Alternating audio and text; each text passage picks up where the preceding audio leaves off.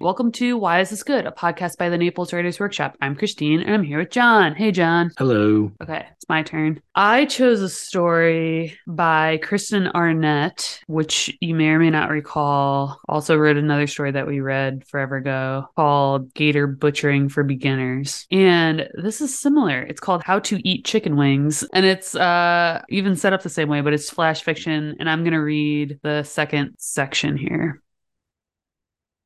Step 2, X and Y axis. When you go to dinner with your parents on your first weekend home from college, let them know you've given up chicken wings. Your father will immediately drive the whole family to an all-you-can-eat barbecue restaurant. Straddle a bench at a long wooden table while sauce is ladled over slabs of pork and beef and crinkle-cut fries. Eat a dry baked potato while your father points a wing at your face and says, "No daughter of mine." Let your mother squeeze your arm and whisper that you'd probably like chicken wings if you gave them half a chance. Wouldn't your life be easier if you ate chicken wings? Your mother says she doesn't particularly like them either, but chicken wings have afforded her a stable lifestyle. How can you have children without chicken wings? Your father will pile some on your plate despite your protests, orange grease mingling with the mayonnaise from your coleslaw. Best case scenario, your mother will eat the wings while your father's in the bathroom. Worst case scenario, you'll feel guilty enough to keep eating chicken wings for the next 3 years. This is such a great story. I know. I think chicken wings are a metaphor. I don't know. So the last story, and I talked about the frog, and I was like, you can read it literally. You don't have to think about it as a metaphor. Yes. In Town of Birds, you can read that literally. You don't have to Yes. think about it metaphor. And then this one, I'm like trying to just like forget that and read it literally. But it's like, what is the metaphor? I don't know Yeah. why. Me, who hates figuring out meanings and metaphors, just couldn't get that out of my head. Like, what is the metaphor here? Yeah. Well, I think maybe we are kind of primed for how to understand this story because of what we know of the last story. And Yeah. I believe the takeaway, or we at least discussed this for her last story because it was a similar length and it was broken up this way with steps. And the whole time she's talking about how to actually physically butcher a gator. But then, like, immediately after telling you, like, how to slide the knife in wherever, she's also inserting all of this how to information. And it's basically about, like, getting over an ex and Yeah. butchering, like, the ghost of that relationship, whatever it is. And so it's immediately a metaphor throughout, but it's also not this like veiled metaphor at all. She's literally talking about her girlfriend. And then the next step will be like, okay, so back to the gator. Right. But it was really well done. And I think one of the things we talked about was, oh, wouldn't it be cool to just do like a how-to article? Like we talked about how it was basically written like an instruction guide. And I like Yeah. that she just like is plagiarizing herself essentially with this format. She's like, you know what I'm really good at? And she like did it again. And I was like, hell yeah, because she is really good at it. And it's brief. And each of these little sections, I think there's how many? 3 steps are basically vignettes about chicken wings. The first one is one of these times that she's eating them as a kid and she gets like the barbecue sauce everywhere. And people like think that she's on her period because it's like on her underwear and all this weird shit. And it's like vivid. And it's so specific and weird that it's like, I imagine this happened, if not to Kristen Arnett, then like someone she knows, right? And then this second one is, you know, she's with her parents, but she's back from college and she's telling them she doesn't like chicken wings. But I don't think she's really telling them in this moment that she's like vegetarian or whatever. I think she's like telling them like, I like girls. And they're like, Yeah. how can you have a family if you won't eat the chicken wings, you That's know? the moment when it's most specifically like, Yeah. because he says, your mother says she doesn't particularly like them either, but chicken wings have afforded her a stable lifestyle. How can you have children without chicken wings? Yes. I'm like, that is the only time, not maybe not the only time, there's other moments, but it felt It's like the most the obscure, most, yeah. yeah, the most direct kind of Yeah. attachment to something. You're like, you can definitely have kids with that. Oh. And then this final section is eating chicken wings at a party. And she sees like a kid choke on one of them. And so she fishes it out of his mouth and, you know, saves the day. And then later she's eating chicken wings with this girl and they finally make out. And there's like barbecue sauce everywhere. Like, what a cute little arc, right? There's an arc to this story versus like the gator butchering for beginners. I'd have to go back and see if there was an arc. I feel like that one was pretty even keel in terms of, you know, the story being like, this is how you you end the thing. This is how you end it. This is how you end it. This is how you end it. And with this, it's like you love chicken wings, but they like embarrassed you. And then it's like you don't like chicken wings and everyone's giving you shit for it. And then it's like you somehow are eating them again, but now it's okay because you've like returned to this disgusting meal like of your own accord and you're getting what you want now and like, you know, having your sexual awakening. That kiss is slathered in barbecue sauce, just like that first experience. It's just a big mess. You're like, it's accept the mess. Yeah. Like I'm trying to think of the literal kind of like kissing someone with barbecue sauce all over. And I'm like, ugh. Yeah, it sounds disgusting. But yeah, it says when you finally kiss, mouth sliding together, covered in barbecue sauce, you'll fall in love with chicken wings all over again. But that's like, it's kind of like referencing the first one where it's like the mess is like part of it and enjoy it for what it is, you know? Yeah, so this is like, it's so brief, but everything is so specific. And I would not encourage someone to actually fictionalize a story like this. I would try to think to yourself, is there something like chicken wings that you can think to yourself have appeared in your life repeatedly, right? Like where maybe you've had very different encounters with them. I think food is like a really good hunting ground for this kind of story too, because food is like one of the few things that we eat over and over again, and it has different meanings, or you remember it differently, or you remember it vividly. Like you can think about like birthday cake, you know, you have it every year. Maybe you have the same one every year. Maybe every birthday is like horrific in its own way. This made me think of your friend's story, Now I Make My Own Bread. Yes. Because it's that kind of thing. It's like just the recurring, the food, cooking food. Yeah, there's not a ton of things like food where you eat it all day, every day. And we have like such strong like associations with it. It's like at once commonplace and like rich for this kind of look. But yeah, so I don't know. I mean, like to kind of jump ahead, like that would be my takeaway, is to think about maybe a food specifically or something else in your life, maybe a place, and you've visited it a handful of times, but each time it feels kind of different. I think if we all like sat quietly for a moment, we could think of something like this, you know? And then of course, to make it a true Kristen Arnett ripoff, you would insert something here where like along these touches with this familiar thing, what's changing is not just like your encounter with it, but you know, something larger. It's kind of like a metaphor, but it's more just kind of like, this is how my life evolved. And I can tell you how it evolved through 3 vignettes around chicken wings. She could also tell you this story not in vignettes, or she could tell it in vignettes that have nothing to do with chicken wings, you know? But there's something really unique about including something that, you know, unless you've had to come out of the closet, maybe you're familiar with. Like, I eat chicken wings, but I'm straight, you know? And I can read the story and kind of identify with parts of it, or like come at it that way. It's how you like kind of shoehorn in maybe a different message or whatever. Yeah. And anytime, especially with metaphor, you take like 2 seemingly unrelated things, and that's where, you know, poetry and things happen. Well, this is the interesting thing about this, is how the metaphor shifts, right? Because it's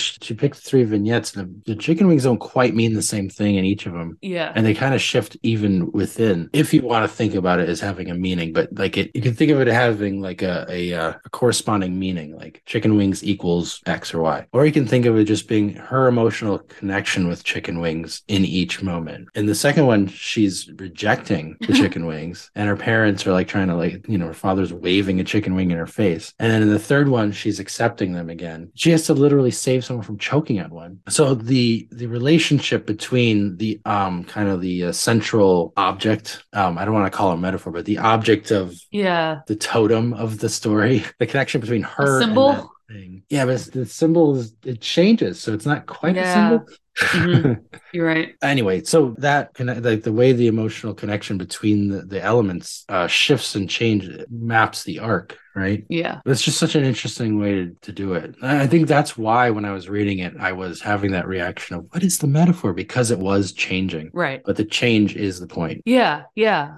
Yeah, like I said, I'd have to read the other one that we did by her to see if there was a similar arc. That one was a weaving. I was like, she was describing one thing and describing another thing. It was like instructions, yeah, not vignettes. This is also built on that same form that like we first did with Lori Moore, How to Become a Writer. Yeah. She called it the second person mock imperative, something like that. So this is literally that again. Same as gator butchering for beginners, because that was like instruction manual, right? Yes. How how to do this, how to do that. This is literally, again, how to eat chicken wings, right? Right. But I think in this one, it's an interesting slipperiness even with the form. She has that imperative address, you should do this. And even the imperative words like, pay attention. You'll be the only one who notices when he chokes. Lie him down on the ground, surrounded by dirty napkins, etc. Root in his wet red mouth with a single digit. But then it kind of slips into not imperative, but indicative, where it's just kind of stating things like that whole section begins, a friend of a friend will meet you. This is in the future tense even. Will meet you in this New Year's party. Overhead, the fireworks will pop and spray like champagne. Like that's not that imperative mood. That's just indicative, like just telling us what's happening or will happen. There is an interesting slipperiness between kind of ordinary scene setting and then the imperative, this is what you should do, the how-to part of it. And it just kind of moves between those to create these scenes. I think we talked about this in the original Lori Moore one, or if we didn't, we should have, how it's written as if it's instructions, but what it's really doing is creating scenes, right? And it's creating a character. It's not literally us. It's creating a character who would follow these things, to whom the things that happen in those scenes happened. And the imperative part is just what that character would have done in those scenes. So you create, the traditional way of creating scenes is in the indicative,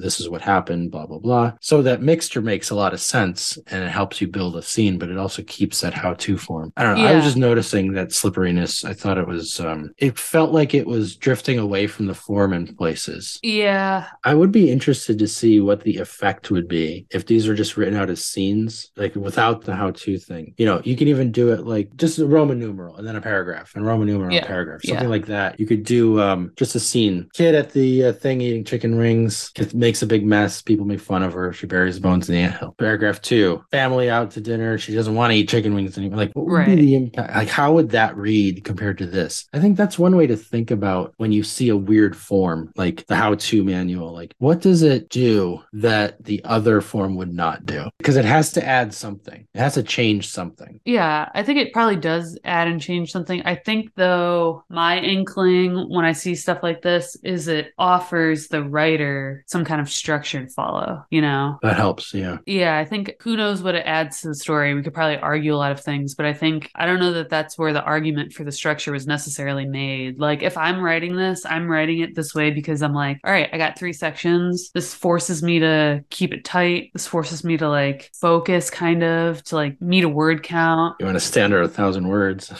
Yeah, that's what I mean. All stories like this that use a unique form, you only want to do it for so long before people get sick of it, I think a structure like this just, forces you to keep it interesting too. If these are real scenes from her life, and even if they aren't, you have to leave some on the cutting room floor, right? She didn't eat chicken wings 3 times in her life. So there's tons of other situations that did not merit a vignette or instruction number 4 or 5 or 6 or 7, I have to go find another Kristen Arnett story and read it. Because in my mind, all she does is this how-to manual. I'm fine with it. I am fine with it. I'm sure she doesn't, right? I don't know. Maybe she does. Maybe I'll find another story and it'll be another how-to thing. And that's like all she ever does. It'll be slightly disappointing because I think she's got a great eye. Like we were talking about the eye that we were talking about in the last episode. Right. Hopefully she could be writing things other than these instruction things. But I remember reading The Gator Butchering for Beginners and thinking, there's probably like a version of this that I could copy where I could think to myself, I'm going to write instructions, but I'm going to compare it to,